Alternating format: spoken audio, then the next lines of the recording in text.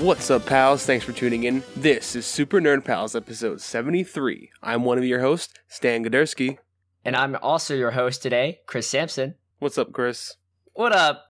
Andy got swept away by the ghost dimension again, so running one man out, but that's okay. We'll make it happen. And I'm doing pretty well. I had a pretty busy and great weekend.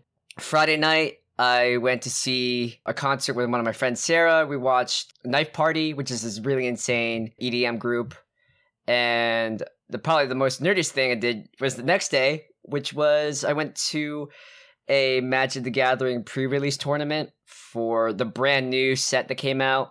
I talked about this maybe 3 or 4 episodes ago, where I geeked out all about Magic. So that brand new set I was so excited for, called Eldritch Moon, came out, and it's basically Magic / Wizards version of Gothic horror, combined with Lovecraftian Eldritch horror. It's like Lovecraft and Mary Shelley had a love child, and it's amazing. And the set's really awesome. I had so much fun. I was playing the tournament with one of my good friends, Kevin.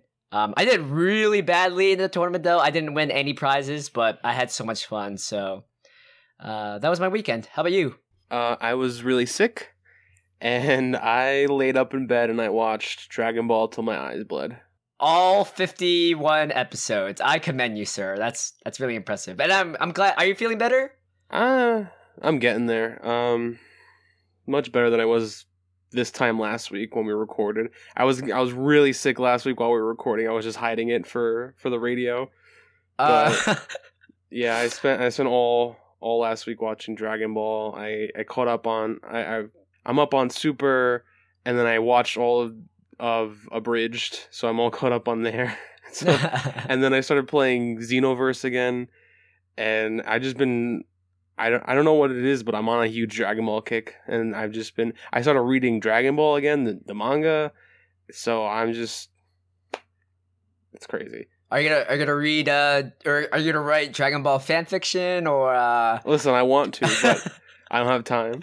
You don't have time. But I really Too busy. I came up with this great plot about Trunks, but now they're doing the new Future Trunks arc, and I feel like my time is over. I can't do it now. Well, come on. I mean, we all know that. Well, at least Super told us that the world exists in Dimension 7, and then Dimension 8 is where Goku Black or Trunks is from. I mean, you can make a Dimension 9. You know. No. Don't give up, Stan. No, I don't know. Because it was gonna be this whole thing where Trunks has to deal with post-Cell and him being the only hero of like his world and trying to be as good as Goku, but he has a hard time. I don't know. It was this whole thing that I can't... It's a whole plot. He was gonna find like alternate versions of like Hercule, like holed up in the desert like Immortan Joe, because he took like a small sect of people and like hid in the desert from the androids. I had this whole thing plotted out, but then they announced Future Trunks was coming back, and they're doing the Goku Black arc now, and they already did like a bunch of shit that I was thinking of doing. And they even addressed how Trunks dealt with Majin Buu in his timeline. So it's like, really, yeah, that's awesome. Listen, that Goku Black arc is just like, it's like that Antonio Banderas gif where he's looking at the laptop and he just leans back. That's what this whole arc is right now. And the new episode just came out yesterday, and it's some good stuff. Trunks meets adult Gohan. Because the last time he saw him was the end of Cell Saga, so he's all grown up now. He's got a daughter. Wait! That must have really screwed up Future Trunks. Because remember, I forget the name of the history of Trunks. Like adult Gohan dies. Yeah, well, first he loses an arm, and then he dies, and now he meets the other Gohan. Yeah, like, that's why this arc is so good, because he's reuniting with these characters, and he sees this version of Gohan who has a daughter and a wife and a family, and then he realizes that his version of Gohan never got to have that because of the androids, and it's like very powerful stuff actually. And then he meets with Kid Trunks, and they have like a little moment. It's a great arc. I kind of don't want to get spoiled, but I have to ask, does he have PTSD when he meets Android 18 and find out that It hasn't she's married happened yet. It hasn't happened yet. It hasn't happened yet. I'm waiting for it. Man. I'm waiting to see his Oh. like shock when he finds out that they had a kid. Yo, that's gonna be so crazy. I have like severe. Well, this is established already. I have like video game ADD. I also have anime ADD because I've also been watching a whole bunch of shows. I had quote unquote had time to watch Super, but then got sidetracked with like 3 other anime, and plus my normal simulcast queue, so like Food Wars and 91. Also, I'm like more than halfway finished through JoJo, so I feel like I need to finish that because it's so good. Ugh. Yeah, The struggle's real. I'm really hoping that they get this dub stuff sorted out soon, so we can get a Funimation dub of Super. You know, I'd love to see a Blu-ray release because I know in Japan they fixed all the animation issues from when it broadcasted originally, and so the Blu-ray version has like better quality animation and stuff. And I just want them to bring that shit here and have the actors dub over it and stuff because it's such a good series that I want to pay money for it, you know. And it's like it's kind of sucks that we can't because they haven't sorted out the rights or anything for North America. And on the bright side though, I heard that they're bringing the Super manga to print next spring. Really? Yeah, so Okay. so you can start buying volumes of Super starting spring 17, which I'm definitely gonna do because I have all of Dragon Ball. I started to collect Z, and so I want the whole run, everything. I want everything, you know. Do you subscribe to Weekly Shonen Jump? I haven't this year, but I did last year. I know they're releasing like chapters of Super now digitally, but I'm waiting for the volume releases. I'll buy those. And I'm waiting for the damn anime to come here. I want to pay for the dub, but I can't. You know? Yeah, the dub doesn't even exist yet. I know. I want it. And the thing is, they could totally skip the first 2 arcs of the anime and just do some Dragon Ball GT shit when they brought that over. You know how they skipped that whole beginning? Yeah. They could do the same thing with Super and just start with the tournament arc because that picks up right at the end of Resurrection F, and we have those 2 movies, you know. Yeah, I think a really smart move by Cartoon Network Toonami, which to do like some simultaneous TV and live stream event. They stream both movies or they play both movies right up to I don't know like midnight of Saturday or something, and then they screen like the first episode, the episode that picks off directly after the movies. Yeah, like. My thing is just put the Champa arc on TV and then save those 2 movie adaptations for the Blu-ray release. You know, like have it like a complete edition there. But I don't think we need to go over that stuff again. You know, because it's some of it's new, some of it's good, but a lot of it is just retreading. You know, and it's dragged out like so much more. Like the fights that you want to get dragged out aren't dragged out, but the fights that you don't want, like for example. Right, the Goku Beerus fight in Battle of Gods is dragged out like so long, and then in my opinion, the arguably better fight is when Beerus is fighting all the other people, like when he's fighting Boo, Piccolo, Gotenks, and he's taking them all out with like chopsticks and shit. That's like the better fight for me, but they cut that fight down to like almost nothing. And Are you serious? It happens in Wow. like 5 minutes. He only fights Boo, and he throws Boo into the water, and that's it. And then they drag out the Goku Beerus fight for like 10 episodes or some shit where he keeps getting beat, but then he keeps cutting back. And it's just like, just fucking stay down, Goku. We know you don't win this one, you know? Anyway. I think either Goku's being a diva or he just watched too much Rocky. But then saying. But then once they get past the adaptations, the anime gets so much better. Like Well, it's good. It's so good. But yeah, that's my mini... every week we have to have a Dragon Ball rant. We have canon. to start the show with a Dragon Ball talk. It's gonna. I'm gonna keep repeating this. We're gonna have a Dragon Ball podcast. This is so before the news flash, we have Dragon Chat. Dragon Chat, and then we have the news flash. I mean, there is enough news, and you know, Super is ongoing, and you know, Xenoverse 2, and yeah, God knows I whatever. feel sorry for the people who tune in and they don't necessarily like Dragon Ball, and they have to suffer through it at the beginning of every show because that's why there's a fast forward 10 seconds or 30 seconds button on their iPod player or something, you know. Yeah. But I feel like it's been consistently for like weeks now. We just start the show with Dragon Ball. Well, if there's a Venn diagram of fandoms, there's Super Nerd Pals here, and then there's like video games there, and then there's like not just anime, but just Dragon Ball. And if they don't like it, we will force them to like it, because we're just gonna be dropping these hints and being excited over XYZ, and they're gonna be super curious, and then they check it out for themselves, and then they'll come back to us and be like, "Hey, you guys are totally right." This is all I want to say. I'm gonna end Dragon Chat here. Funimation, bring Dragon Ball Super over, and I will give you my money. I'm just waiting to give them money for this. Like, seriously. Hey, you already gave them money. You know what I mean, with the pre-order for Xenoverse 2. Yeah, but I wanna own the series now. Dragon Ball has all my money. Every time something new comes out, I gotta give it to them.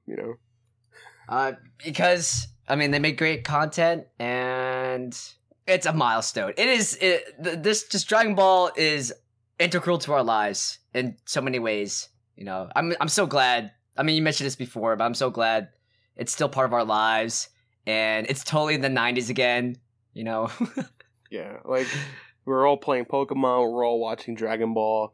We're all waiting for the Power Rangers movie. It's just we're all 10 again. It's weird. It's pretty great. Yeah. 30 years from now, Dragon Ball's still going to go on. Dragon Ball Ultra. Dragon Ball Ultra is going to be the great grandkid of Goku. Actually, I think there was something like that where... it's not canon. Forget about it. It's not canon? It's okay. You know what I'm talking about, though. Yeah. Yeah, okay. Well, yeah. Goku Anyway. Jr. No. Fuck Goku Jr. Newsflash. Oh, yeah, newsflash. All right, so Overwatch, finally, after weeks of teasing, they revealed the brand new character, and I'm so excited. We have Anna. I'm not quite sure what's the correct pronunciation. I feel like it's Anna because her daughter's name is Farah. Mm. So it'd be weird, Anna and Farah. Anna and Farah. That sounds better, doesn't it? It does.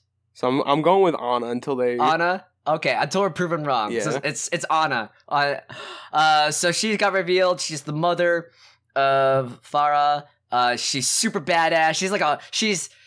She's like right out of Fury Road. She's one of the Bufalini. She's this badass granny with a sniper rifle, and her eye is missing, and specifically she's a support sniper. This is my favorite part about her character, is that you can take the rifle and shoot an enemy and damage them, but then shoot a friend and heal them with the same gun. It's so dope. I love that concept so much, because even if you're frustrated with your own team, you just gotta shoot them. Exactly. and you won't get friendly fire, Exactly. Exactly. And she also has a grenade, and the grenade does the same thing, where if your teammate gets caught in the blast, they get healed, but if the enemy gets caught in that same blast, they get damaged. I love it. I love that dual use technology. Yeah. And she has that I guess that alternate fire where she puts enemies to sleep with a trank dart. Yeah. She's like Sniper Wolf, or like the End from Metal Gear Solid 3, where he had that trank rifle. It's so good. I gotta say, her character design is flawless. She's badass. She's hardcore. And her backstory is pretty cool too. Her full name's Anna Amari. She's a elite Egyptian sniper. She's one of the 6 founding members of the original Overwatch team. So she fought us alongside Soldier 76, Reaper, Torbjorn, and Reinhardt. They haven't announced some of the other people. Like, there's this one character named Liao, the second command to Soldier 76. Again, Anna is Farah's mother, whose real name is Fareha. She has an origin story trailer, and she also has a digital comic. Have you seen or consumed any of those yet? No, but I feel like if I have, I would know how to pronounce her name. So, the comic in particular, it reinforces her role as a motherly character. How she's basically the team mom. She takes care of people, makes sure everyone's okay, like morale's up and their health is up. I love everything about this character. I'm so excited. So my question is she gonna fall under the healing, the right banner, or is she gonna be in the middle where the other snipers are? Is she going to be like paired up with Hanzo and Widowmaker, or is she going to be over on the healing side with Mercy and Zenyatta and Lucio? I'm leaning toward mechanics aside, judging from her, judging from her characterization, and I'm leaning towards the healer class, but yeah, me too, because I feel like if you pick, like, if someone's Hanzo and you pick Ana, it's not going to say too many snipers because her role is not just sniper. Mm-hmm. So I feel like it might be a better balance to keep her on the healing side. And plus, like, I think it's hilarious when you treat a healer as like an offensive character. That's honestly, that's one of my favorite shit to do. Like, when I was playing Team Fortress 2, being a battle medic was one of my favorite pastimes, and just killing people you're not supposed to be able to kill just because you're much better than the other person. or just getting, like, player kill the game with Mercy somehow. Yeah. I mean, I love hilarious stuff like that. I've seen it, like, a lot with Zenyatta and Lucio, you know, like, where they'll just murder people with their, like, guns. Do you know when Ana's supposed to come to the console? Let's look up. Is there, like, a date for her? I can't, like, I think I might be playing as her a lot. Just, I'm not a good sniper, but I'm a good healer, so... I'm not a good sniper either, but I love healing, so this might transition me to become a better sniper. Because it's not that I don't like being a sniper, I just really suck at it. So I'm not seeing any official news about Ana. I'm just seeing a whole bunch of, like, Reddit and forum threads discussing when. So right now, unless I'm missing something, console release for Ana is inconclusive at the moment. Okay. So, but as soon as we find out, join us on Facebook. Stan! Oh, so facebook.com/group/supernerdpals. I know you'll be the first to know, or we'll also announce it here on the podcast. Any last thoughts about Ana? I can't wait to play as her. Definitely. Me too. Next, we continue with the madness that is Pokemon Go. Last week, there was a data mining. I don't know if I should call it like an incident, but someone was doing some data mining in the Pokedex data for Pokemon Go. The legendary Pokemon Articuno, Zapdos, Moltres, and Mewtwo, they're all part of the Pokedex, so they're all in the game. At the time, the only Pokemon absent from those images was Mew. However, an even deeper data mining dig revealed that Mew will be in the game.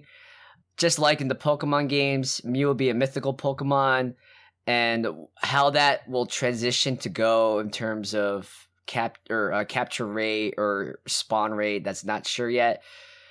Mew will be among the most powerful Pokemon in the game. Its power in terms of max CP will be more or less in the same ballpark as Dragonite and Mewtwo, and it's also ranking 11th in terms of max HP. That's all the information, but that's really exciting. Actually, I don't think Missing No is part of is it in Pokemon Go? I haven't heard any news about that, but that'd be so funny. Missing No's not real, man. I know, but he's fake. You don't believe him? He's not canon. He's non-canon. He's as canon as Vegeta's mustache. But Vegeta has a beard, not a mustache. So, no, wait, that was GT, right? Exactly. That's why it's not canon. Okay, I stand corrected. I mean, I would love Missing No to be part of the game, and for them to canonize him, it's just not happening. No. But yeah, how you feel about the legendaries? I'm glad that they're not random, because that would be ridiculous. Especially with the way the servers are. I can't imagine you walking down the street and having fucking Moltres pull up in like a Ferrari or something, and you turn to capture him, and then the servers go down, or the Pokeball freezes. You know, like... I'm glad it won't be random, because it won't cause a repeat of what happened earlier this week. Did you hear about this? So There was a rare drop of a Vaporeon in a... I think was it in New York City? Yeah, it was in Central Park, I think. Yeah, and it literally caused a stampede. So,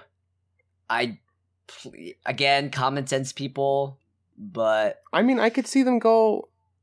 You know, they're just going to probably make it an event. You know, they're going to make it an event Pokemon where maybe during, you know, the holidays or during some sort of break, they'll be like, hey, you go to this area, these designated areas in these cities, and you can spot Zapdos or Mewtwo or whoever, and then you would go there, and then you'd have like a real world team raid thing where you and the other members of your team are trying to take down the Zapdos, and then you can capture them yourself. Something like along those lines, I think. That sounds like very World of Warcraft. Yeah, and I think, like I can see it being like, oh, come to Nintendo New York on this day, and you can capture, whoever, capture Ditto on this day, or something like that, where they have a designated spot. That way it's a little more controlled. It's a little less chaotic, and they can be like have like designated areas where you can go that are like relatively safe. Exactly, away from traffic. Yeah. Do you ever this also applies to normal Pokemon, but do you ever think Pokemon Go would do shiny versions of Pokemon? Like shiny. I want a shiny red Gyarados. That'd be so dope. My thing is, I feel like it's super popular right now, and it just came out. But I feel like it has enough legs where I can see them adding more stuff from the game, adding shiny, so that way catching the original 150 is like fresh again after everyone's caught like everybody. And then, like a year from now, them adding the Johto Pokemon and so on and so forth, and just constantly rounding out and fleshing out the game as time goes on. I can see it because of how popular it is right now, Everybody's playing it. Mm-hmm. So why not, like, add shinies, add more complex battling, add, trading, one-on-one battles, add more Pokemon over time. Yeah, I mean, Nintendo and Niantic, they have everyone at their feet, so they should strike while the iron's hot, continuously update, provide more content, provide more patches. Are you still getting server issues? I feel like I haven't had as bad as the week it dropped, but it's still a problem. I haven't had as many server issues, but I've had crashing and freezing problems at least once a day when I play. There's always an instance where I need to restart the app. Just today, Kirsten and I were doing a little Pokemon hunting, and I had to restart the app at least 2 or 3 times during our hour or 2 walk. So it's still a problem, but it's a little bit more manageable now. It's like if it usually freezes while I'm trying to capture a Pokemon, but usually if you restart the game, it'll either register you as capturing the Pokemon or it running away. So there's been times where the game is frozen while the Pokeball is shut on a Psyduck, and I'll reboot the game and the Psyduck will be in my Pokemon list, so it'll register as captured even though the game froze. So at least there's that. I had less issues of logging onto the servers, but I still had crash issues. I mean, I don't know how they would fix this, but I wish there was some way to get around, you capture a Pokemon you really want and it freezes and they have to restart, and sometimes if you're still in the same area, it respawns again, but sometimes it doesn't. I find it really frustrating. I know it's a crapshoot whether or not it respawns after you restart the system, but I mean, again, Pokemon Go hasn't been out, I guess, 2 weeks? Yeah, about 2 weeks now. 2 weeks, so. And again, like we mentioned last week, Niantic promises a patch every 2 weeks. And I know with the launch, there was 2 patches in in less than 2 or 3 days. So I think they know that the system isn't perfect. They're working on it. Yeah. There needs to be a way where you can train rarer Pokemon that you have by maybe doing some kind of exchange rate on all the candies that you have that are garbage. I have probably 200 Doduo candies that are just sitting sitting there because all that spawn around me are Doduos. And so it'd be great if there was a way to transfer some of them to get even a handful of, say, Charmander candies or something like that, Even if it's every 5 Doduo candies is 1 Charmander candy, I would still do it just to get rid of all the candies that I'm not using, Or to be able to evolve, because right now I have 0 chance of evolving Bulbasaur or any of the starters, even Ghastly. I finally got a Ghastly, and that was the only Ghastly I found in 2 weeks, and I need my Gengar so badly. So if there's gonna be, I would totally be on board for a conversion candy swapping system. Yeah, exactly. And like one of the first days that I played the game, I got an Omanyte and a Dratini, and I haven't seen one since. And like that's really cool that they're rare, but I would love to be able to use them on my team, but I can't because they're both sitting at like 60 power, and they're useless. Even though they're really rare, they're still useless. So it's just like it's cool that I came across these super rare Pokemon, but I would like to show them off and like use them in gyms and stuff, and I can't do that because there's no way to level them without finding more super rare Dratinis, etc.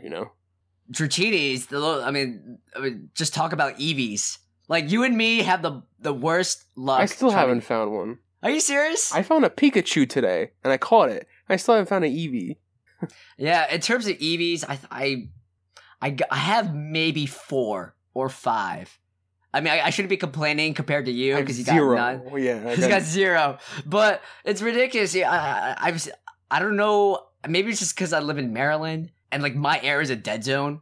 But in DC, whenever I pass by a gym, I just see like everywhere Vaporeons and like Jolteons and Flareons. All like people have them and they're in like 1200 CP.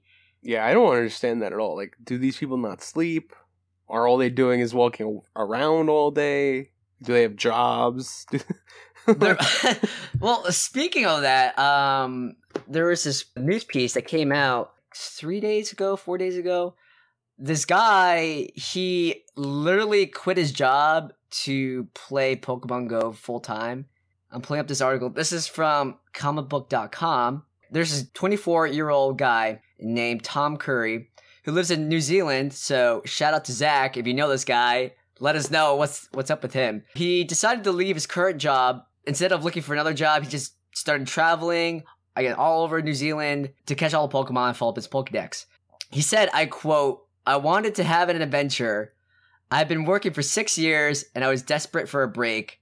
And Pokemon gave me that chance to live that dream." So this guy just went up to his boss, was like, I'm out. I want to be a Pokemon master. And I'm guessing he's on an extended sabbatical to play Pokemon. He's probably got a lot of money in the bank. That's the only way I see this being feasible, where he's just got a lot of cash saved up, and he's like, all right, got my fuck you money. Gonna start catching some EVs. I feel like Nintendo should pay him to cosplay as some Pokemon trainer, whether it's Ash or some other Pokemon trainer archetype that he admires, and maybe just like vlog his experiences or something. That'd be really interesting. Now that you mention it, I think it's going to be insane around Comic-Con time when there's, like people walking around the con with like their Pokemon shit going on. Oh, no kidding. You know what?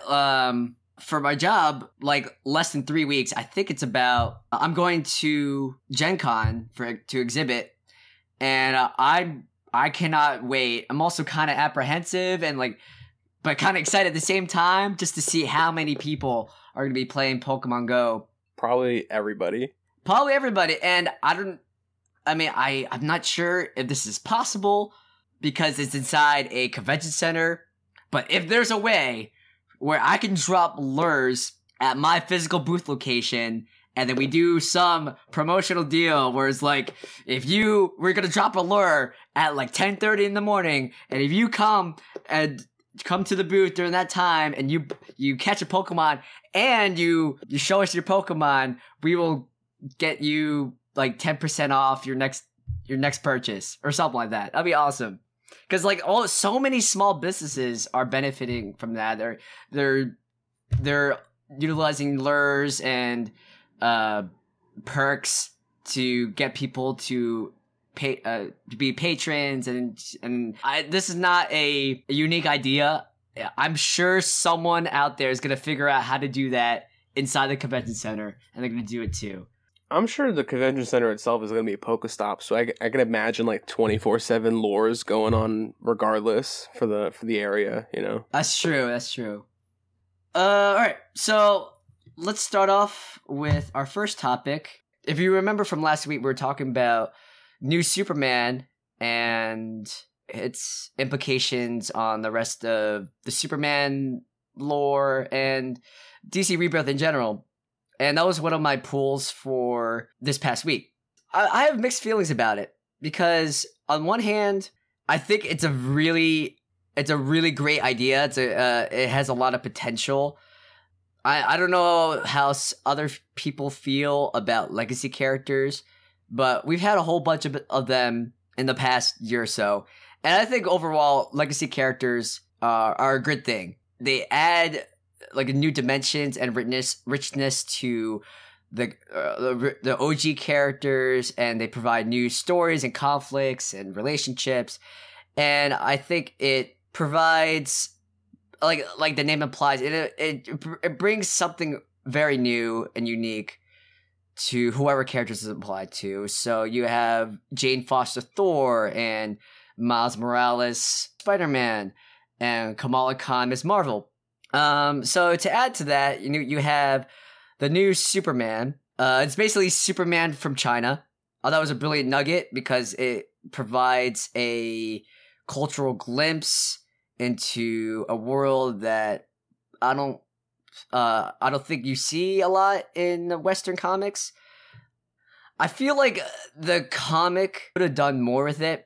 When I think about it, it sounds like it's self-explanatory. It's basically Superman in China, but I feel like the comic didn't go far enough to provide like what specific differences or what things that make a Chinese Superman like distinctly unique. They did some interesting choices though.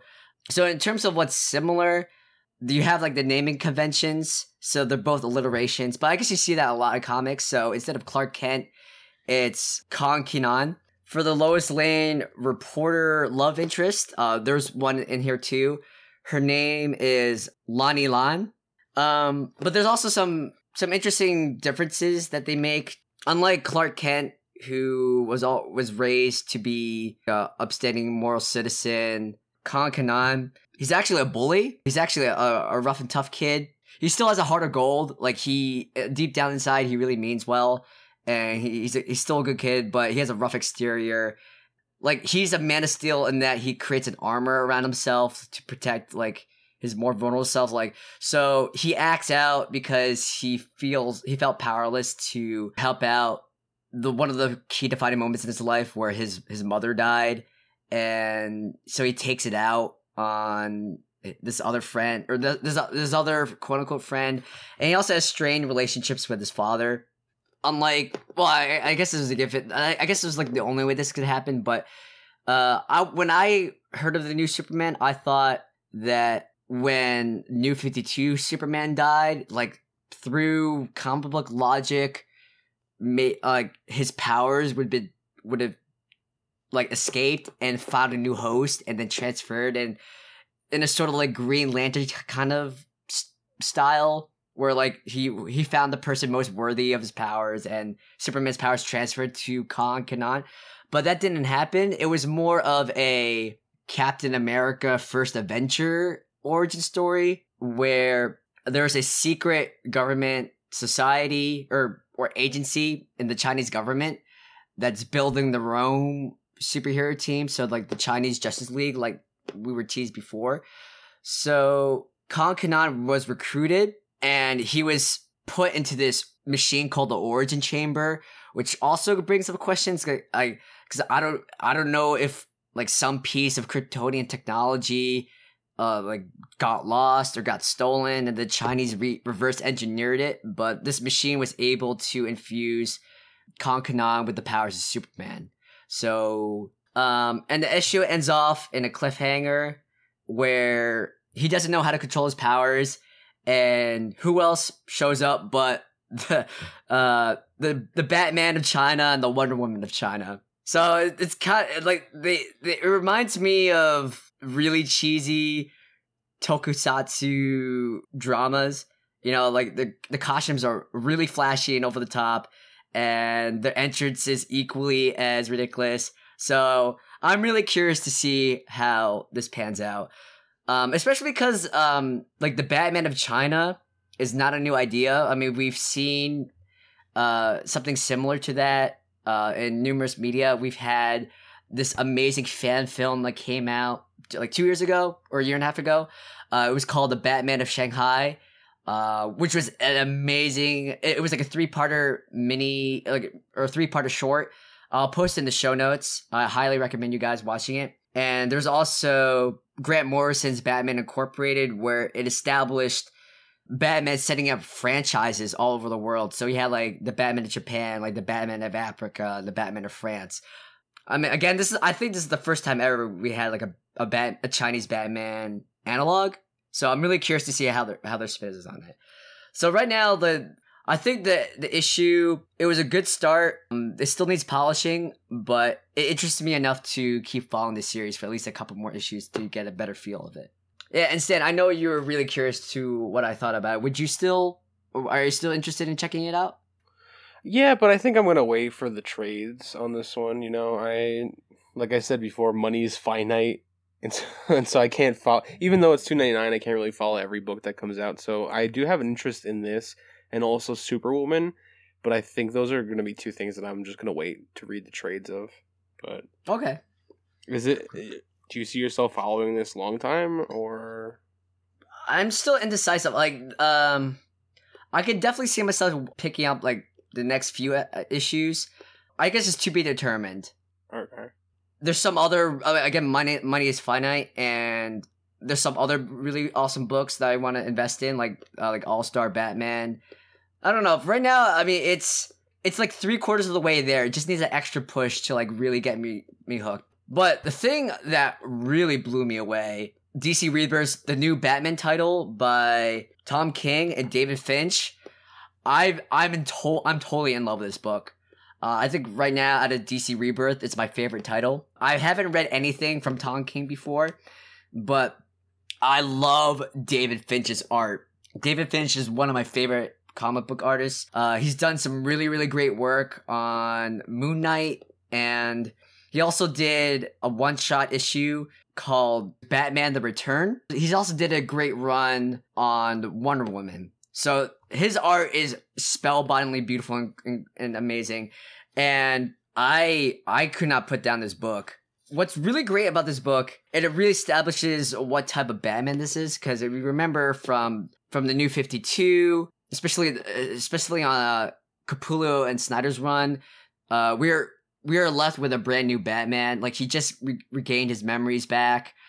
He's an improved Batman because after recovering from the events of Endgame, his body's physically completely restructured and reformed. So he's basically the Batman in the prime of his life, but still with like the insane amount of years and experience that's still ingrained with him from like muscle memory and just been doing it for so long. Even though he's still simultaneously trying to readjust to Batman after being Bruce Wayne for amount of time when he had amnesia.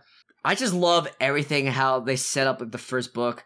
Like they showed how Batman still is the best guy to do this job, even though he's only human. Like the beginning of issue 1's crazy.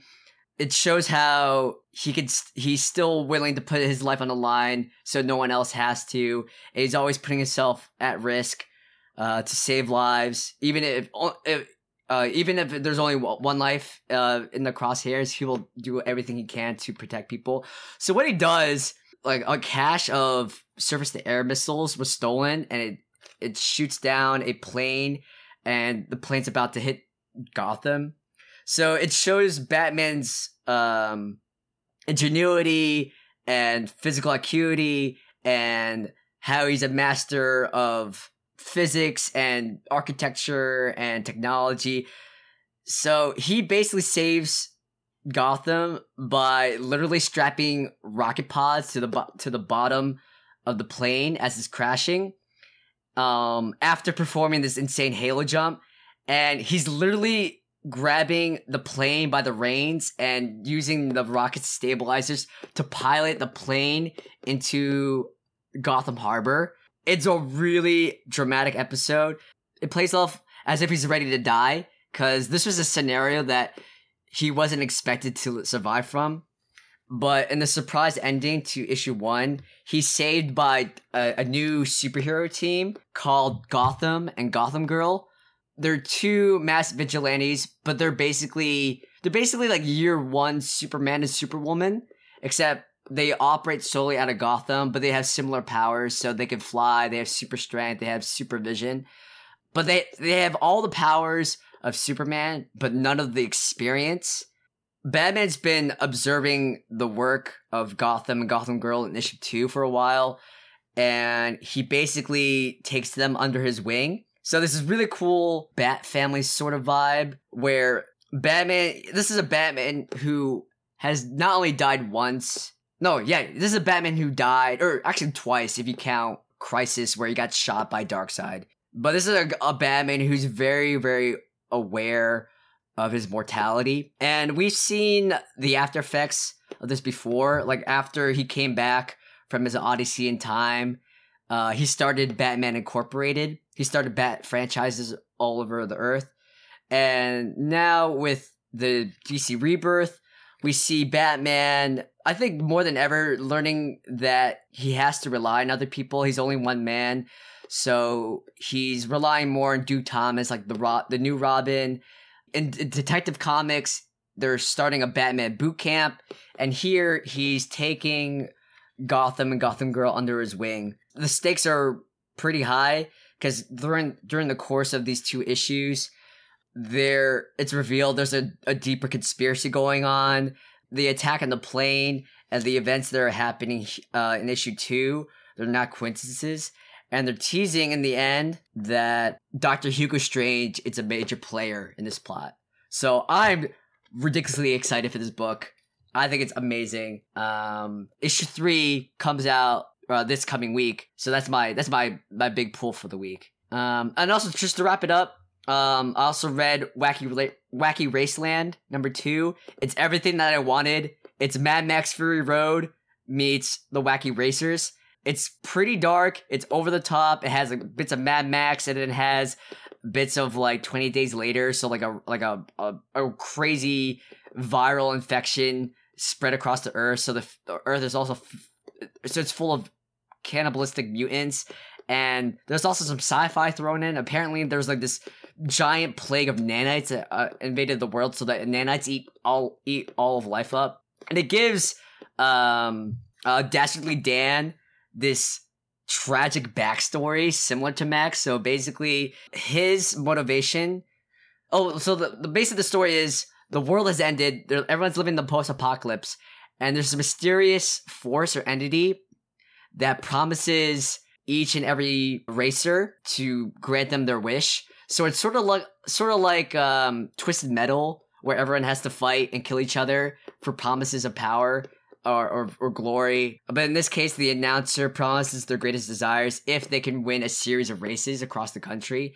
So we found out for the first time what motivates Dastardly Dan. So he was a expert violinist, and when the apocalypse happened, he panicked and accidentally failed to save his wife and child. So now his redemption arc is to win the race by any means necessary so he can revive his wife and child. I love this book. It is so beautiful. It's just everything I wanted. And this is a lot better than the Mad Max prequel comic, which I explained before was pretty disappointed by. Yes, Mad Max, but Hanna-Barbera style. I love it. And those are the comics I've been reading, and I'm really excited for next week. Cool. So I already mentioned my pulls for the week. Batman #3. It's going to be more of Batman and Gotham teaming up. They're trying to discover even more mysterious attacks against the city. And it's going to be furthering the relationships between the new heroes and Batman. So I'm really excited because I really dig Gotham Girl. They're basically inexperienced metahumans. And one of my favorite moments was Gotham catching up to first, like, Batman and Jim Gordon, they call Gotham Girl and explain the situation, and despite two Gothams having superpowers, Batman just disappears like he always does, and Gotham like catches up to him and he pleads, "Hey, you've been doing this. You're the Batman. You've been doing this longer than anyone else has. You know, please teach us the right way to fight crime." And Batman's like, "Sure." And like, fine. Alright, fine. But it's gonna be hell. And I was like, oh, so good.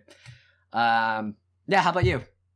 So this Wednesday, what day is that? July 20th. Right. So Wednesday, July 20th, there's gonna be Batgirl and the Birds of Prey Rebirth special. So that's going to be interesting. I don't know if I'm going to follow the actual series, but I at least want to check out the Rebirth special because I'm down for anything Batgirl. I'm not super into the Birds of Prey like other Batgirl fans are. I mostly like Batgirl solo stuff, but apparently the new Huntress is going to be a former agent of Spiral who worked with Dick Grayson. So she's becoming the Huntress while Dick Grayson is becoming Nightwing again. So I think that's interesting. So that might be a reason why I want to read it. But there's that. Superman 3. I'm unofficially following Superman right now. I'm only following Action Comics officially. Superman is just something that I've been picking up because it's still interesting to me. Because it's more Clark raising Jonathan and teaching him how to be like Superboy. And there's just really good interplay between the two, and watching Jonathan become Superboy is really, really cool. It's a little bit like watching Gohan become like the person to beat Cell, and like they're training him to do that. And so I feel like that's what they're doing with Jonathan, and I think that's cool. So it's still something that I'm looking into. I don't think I'm going to follow it long term, but in the meantime, it's definitely something that's interesting. All New Wolverine 10 is coming out also. It's a Civil War 2 tie-in. It's for some reason like $5. So I'm hoping it's a large issue, like an extra large, double size or something. I don't know any other way you would justify it being that price. The cover looks pretty dope. Like, it's Old Man Logan versus Laura. Yeah, I mean, so either way I'm going to buy it because it's Wolverine, All New Wolverine, and she's like one of my favorite new heroes to come out of Marvel and one of my favorite books that Marvel puts out. So either way, like that's one of the things that I can justify buying at that price. So I have no problem with that. And then there's Star Wars 21. I was initially planning on dropping Star Wars after 20 because that was the Obi-Wan issue. And I was planning to just buy the Obi-Wan like filler issues between every arc. But the Star Wars arc that's coming out now is about an elite team of like stormtroopers, like a stormtrooper kill squad, and it's going to follow their perspective for a few issues as they hunt the rebels, and I think that sounds so awesome. So I'm interested in that, and that picks up with 21. So those are my pulls. Those 4. Awesome. Yeah. That Stormtrooper Kill Squad book sounds really interesting. Is that just like a one shot, or is that going to be like a? It's the next arc. It's called Last Flight of the Harbinger. The description is Sergeant Creel is back with an all new squad of stormtroopers. Go inside the minds of an elite group of Imperial soldiers. And it says join incoming artist Jorge Molina for a walk on the dark side. And that's awesome. Yeah. That I perked up at that because like one of my most favorite like Star Wars anything is Genndy Tartakovsky's Clone Wars animated series, and hands down were like my most favorite parts of that were like the first 2 episodes where it's all about the elite ARC troopers that stormed the city and destroyed the giant ion cannon piloted by the drones, and like it just reminds like the concept that you just explained to me just sounds so much like this, like just showing like a ragtag but amazingly elite and proficient and awesome and badass stormtrooper team just getting shit done and kicking ass. And this might be this you said this is a new arc, so this is the perfect chance for me to jump in because I've been missing out a lot on the Star Wars comics. Yeah, and Sergeant Creel is actually one of the more interesting new villains that's introduced in this series. he's part of the 501st, so he's under direct command of Darth Vader. And he, in an earlier arc, he was undercover as this character called the Game Master, who was training Luke Skywalker and teaching him how to use lightsabers. So he's a stormtrooper that uses lightsabers, even though he's not force sensitive, but he uses it as one of his weapons. And that is so badass. Yeah, and Rebel Jail, which is the last arc, ended with him, like a teaser of him and the stormtroopers that he's commanding, and he just like whips out a couple lightsabers, and it's just like, oh shit, like it's gonna be crazy. Can he be in like Rogue One, or this takes place before the original trilogy, right? No, or this is between Hope and Empire. So, oh, technically he should be alive because he's part of the 501st. So, oh my god, I want an anthology film about this so badly. This sounds so cool. Yeah, he's pretty cool. And so that's why I'm sticking with Star Wars at least until 25, I think. So we'll see. All right, well, yeah, this sounds awesome. I'm gonna definitely pick this up too. All right, Stan, how about you? Well, what's your topic? All right, so last week I picked up Action Comics 959. I also saw Ghostbusters on Saturday, so I want to talk about both a little bit today. So Action Comics 959 was written by Dan Jurgens and the art's by Tyler Kirkham. As you know, Superman and Lex Luthor are still fighting Doomsday, and they're pretty much just trying to like keep shit under control. And since Action Comics rebooted with Rebirth, it's just been issue after issue of this all-out Doomsday fight. So there's good action in this book. There's an interesting mystery going on where there's the Clark Kent character who returns and who's obviously an independent entity from Superman and from the Clark Kent that died right before Rebirth. So they don't know who this Clark Kent is. He seems to be powerless. And there's also a mysterious villain who's like watching things go down, like from like some like Dr. Claw from Inspector Gadget shit where he's just in the chair and you don't see what his face looks like. Some other cool stuff that's going on in Action Comics right now is the interplay between Superman and Lex Luthor. They're both working together to take out Doomsday, even though Superman doesn't really trust Lex Luthor. He knows that he doesn't have a choice but to work with him. And they have this cool dynamic that's kind of like Superman and... it's like Goku and Vegeta, where Superman's very much like this Boy Scout, like, good guy, and then Lex is also a hero, but he's much darker, and they kind of have to work together, and Lex is very full of himself. He doesn't trust this new Superman, and it's just a really cool chemistry between the two. And I mean, this is more reason why I don't think they should just make Lex a villain like later on. They should keep him on this path that he's on, because he's much more interesting as a hero, I think. Jonathan is watching this Doomsday fight at home on TV with Lois, and he starts calling Lex Super Lex.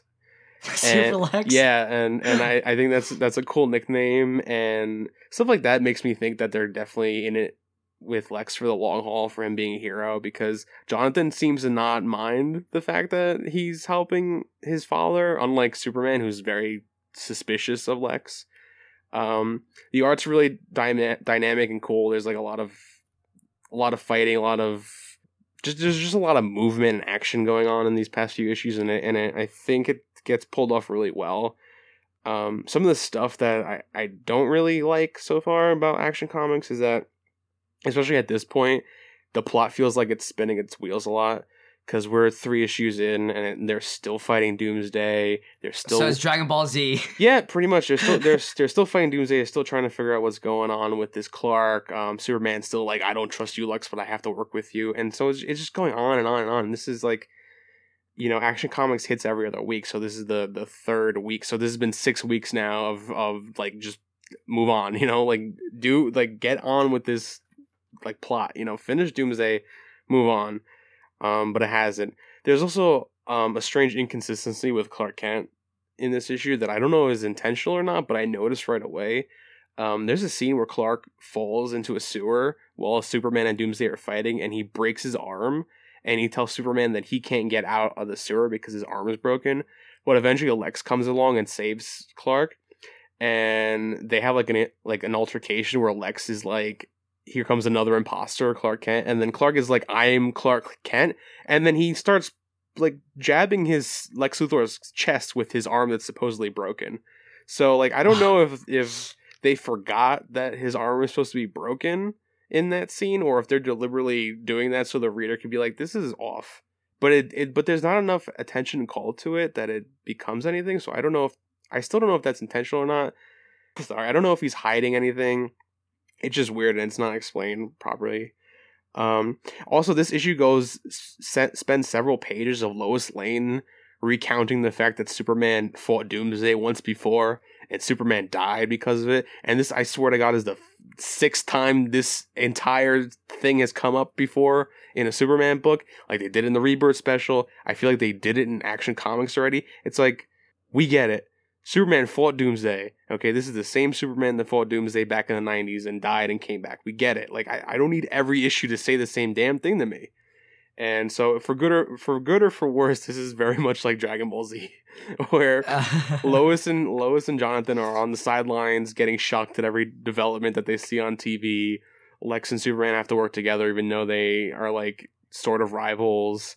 Doomsday's like the typical like shonen enemy who's like too strong and they need to power up in the end to fight him, and then it's just like, and they recap the plot every single episode. So everything comes back to Dragon Ball Z. This is like Superman Action Comics right now is like Superman as shonen character action hero. Like this is what it is right now, and it has some good.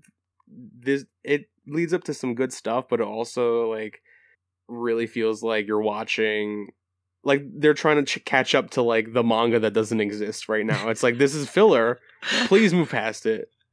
And it's weird to use that analogy, but that's what it feels like, where nothing's really happening and they're just like keeping the plot going. I feel like especially with on one hand, I feel like DC's afraid that, or maybe doesn't quite trust his readers to, I don't know. Maybe okay. Let me rephrase. I think DC's afraid that they haven't quite sold the point home that this is the same Superman, but it's also a different Superman from like the past couple of years of New 52. So they want, like any anime where, you know, where action's going on and then time freezes and then the two characters all over to the side have to explain everything that's going on. You know. They want to provide exposition so everyone's on the same page. So for you, who you've been keeping up with Superman for like how many years through New 52, and I'm sure you were you keeping up with pre New 52 stuff, or did you ever go back to it? I didn't.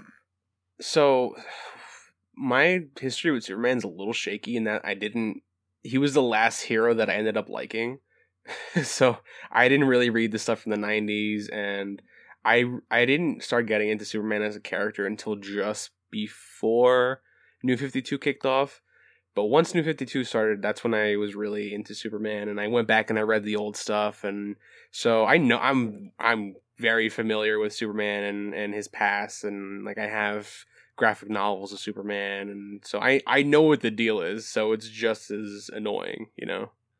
But I mean, again, also DC Rebirth. I mean, it's like a revamp and a retcon and all these new number ones and new titles. And, you know, so they want to. I don't want to say it's spoon feeding, but it kind of is, especially for new fans or fans who haven't read comics in a while. They want to be caught up, and I don't know, comics. Yeah, I mean, there's a lot of interesting stuff going on in Action Comics right now. You know, the Doomsday stuff is really cool because they are very explicit that this is the same Doomsday that Superman fought and that this is the same Superman that died. They're very deliberate on letting you know that. And having Clark Kent show up again mysteriously with almost no explanation is also interesting. And watching the interplay between Clark and Lex is really interesting also. They just need to get the plot moving already. They need to take care of Doomsday and they need to move on. And we need like a breather at this point. Everything needs to quiet down a bit so we can like have Superman and Lex like hash stuff out and figure out what's going on with this Clark Kent character, because the fight between Doomsday and everybody is cool, and it's cool to see Lex Luthor doing all this heroic stuff, but I need to move on at this point. And you know, this is probably the weakest issue so far from Rebirth Action Comics. But I mean, it's still interesting. You know, it's like still it's a fun fight that's going on. There's like some fun plot stuff, but it's the same shit as last issue. Like they're in the same place at the end of this issue that they were at the end of the last issue. Nothing feels like it's progressed. There's just been more punches thrown. You know, they just need to move on. It's Superman still charging up the Spirit Bomb. Yeah, more or less. And he's having like Lex run around saving people while he takes care of Doomsday. Well, hopefully your wishes will come true. Yeah, and you know, I'm sure, and eventually they'll get past this, right? Like, so next issue is 960, so I'm hoping that they take care of it. Apparently, Wonder Woman's going to show up in the next Action comic, so that should be pretty cool. So, all right, nice. Yeah. Okay, so I also saw Ghostbusters over the weekend, and you know what? It did exactly what I wanted it to do, and it was exactly what I wanted it to be, which is better than Ghostbusters 2. And that's what I wanted from this movie, because I really liked Ghostbusters. You know, like I feel like everybody thinks Ghostbusters is a classic. Like if you're interested in the franchise, and you're probably interested in the first Ghostbusters, right? But 2, I never really liked 2, especially as an adult. I think it's like, so it's kind of boring, and the main villain's like a painting, you know? Yeah. Ghostbusters 2, you know, beat by beat, plot-wise, is pretty much his first movie, but I don't think the villain was as interesting. Yeah, no, not there's no way it was interesting as like Gozer and Zool, you know? Like it was fucking painting. But they do fight with the Statue of Liberty. Yeah, but that's cool. That's also really corny if you go back and watch it. Like they put a bunch of goop on the Statue of Liberty, and they play some like stupid song, and the Statue of Liberty starts walking down this, like what? Like come on. And then there's like the whole thing about like, oh, New Yorkers are so mean and rude all the time, and like New York is so dirty, and it's just like ugh, whatever, man. Like this is like Hollywood's depiction of what New York is like, you know, like who cares? But it's a cesspool of hate, and that's why the ooze is taking over. It's like really dumb. I don't know. So Ghostbusters 2016 is a better movie than that, and that makes me really happy, because I've been sad for so long that there's only been 2 Ghostbusters movies, and one of them I don't really like. So there's only ever been like one Ghostbuster movie that I consider like a good movie that I'd rewatch. And so it's really good that this movie came out and gave me more Ghostbusters, and was very entertaining, and was something that is very similar to the original Ghostbusters, but does enough different that it feels like its own thing. The movie was very fun. It was funny. There was a lot of really cool cameos and callbacks to the original Ghostbusters, but while those were fun, I feel like that they're ultimately unnecessary, and they ended up kind of feeling like the weaker parts of the movie to me. And I feel like I wanted them to stand on their own as their own thing, and not do so many like, oh, here's Bill Murray, oh, here's Dan Aykroyd, you know, like those were really cool in the moment when we saw it, because like, oh wow, they're back in the movie, right? Mm-hmm. But I feel like ultimately it might have been a stronger movie without those scenes, if they were given more time to like flesh out the Ghostbusters that we have, and not be so tied into the stuff that came before. Do you think it was trying to do what Star Wars: The Force Awakens did? You know, just try to connect both generations, old and new, and to be a movie for everyone? It felt like that, but it didn't do it as well, I thought, and that's mostly because the original actors weren't playing the original characters, and this was supposed to be like a reboot, and like where the original Ghostbusters never existed, and this is the original Ghostbusters. To me, this feels like the original Ghostbusters were Golden Age, and now these are like the Silver Age Ghostbusters, where there's a lot more like crazy science fiction stuff going on, and there's like a lot, the plot's a lot crazier, but it's just a new generation of Ghostbusters. And so in that regard, they feel a little bit like legacy characters, but they're not, because they're supposed to be the originals. So that always confused me, because in the trailer, or I don't know if it was the first one or the second one, but how it was cut together, it sounded like the first 2 and the new one were all in the same universe. It was something like, there was like a tagline or some text that showed up in the trailer. It's like, so this event happened 30 years ago, and now it happens again. Or that's what it seemed like. I'm paraphrasing, but that's what. No, but yeah, that's what the trailer was like, and Kirsty even thought it was supposed to be like an actual sequel, not a reboot either. And so I think like they should have either made it directly connected to the original Ghostbusters to have this be like the new class of Ghostbusters, or just not have any callbacks. Maybe like one or two nods, but like nothing as crazy as having the Stay Puft Marshmallow Balloon or having the original actors in it. But other than that, I thought the movie was entertaining. I thought it was a lot of fun. Holtzman is definitely the best Ghostbuster ever. She's like my favorite Ghostbuster. Oh, which I haven't seen the film yet. Holtzman's the blonde one with the yellow glasses, and she's like kind of crazy.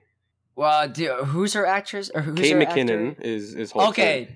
Okay. Yeah. Cool. So she definitely steals the movie. She's like the funniest, and she's the one who makes all the Ghostbuster gear, because she's like the engineer character, and so she's always iterating on the proton packs and stuff.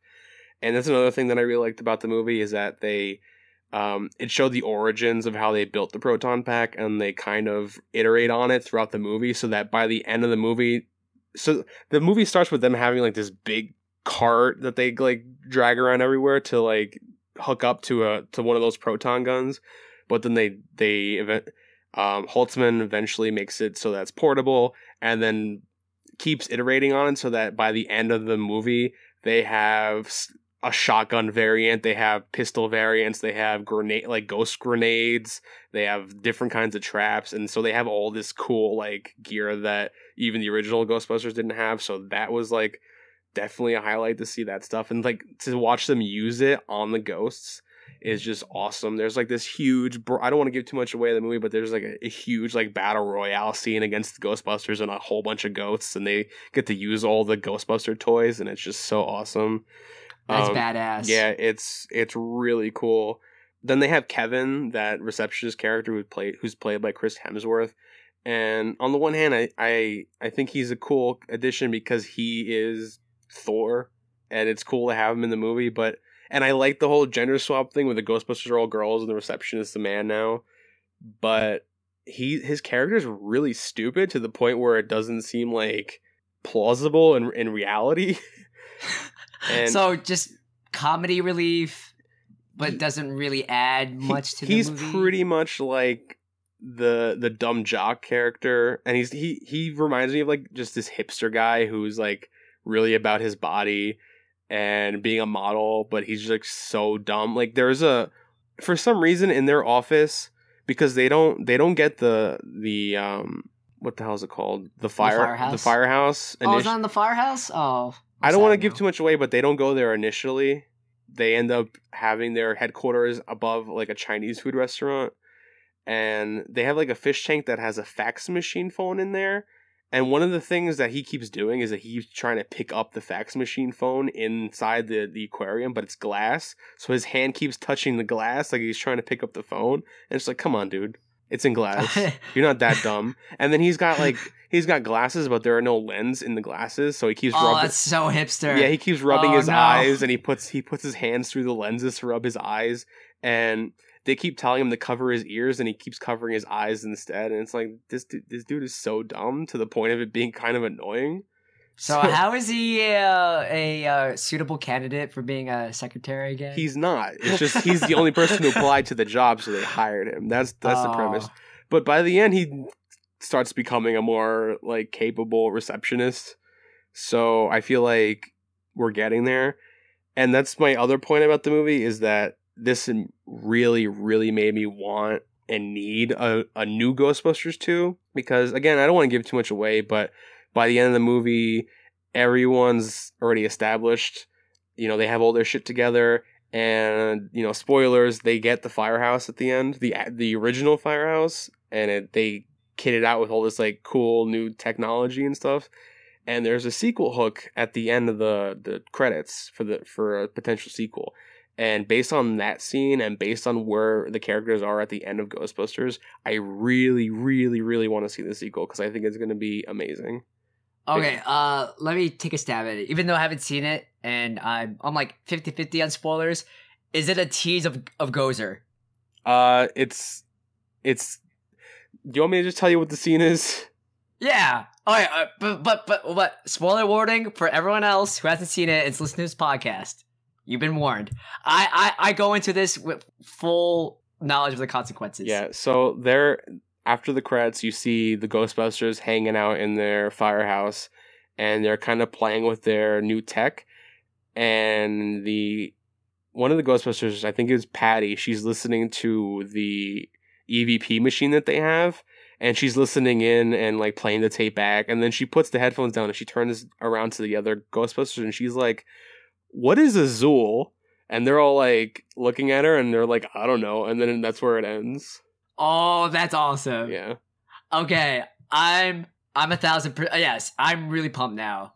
Yeah, so like that's awesome. This is kind of like Ghostbusters Year One, if you want to look at it that way, where they're all kind of nobodies, and then it sets up a really good place for them to pick it up in the sequel. And it's kind of like how Batman Begins ends, where like Batman is established now, and it ends with Gordon giving Batman the Joker card, and you know that the next movie is going to be insane.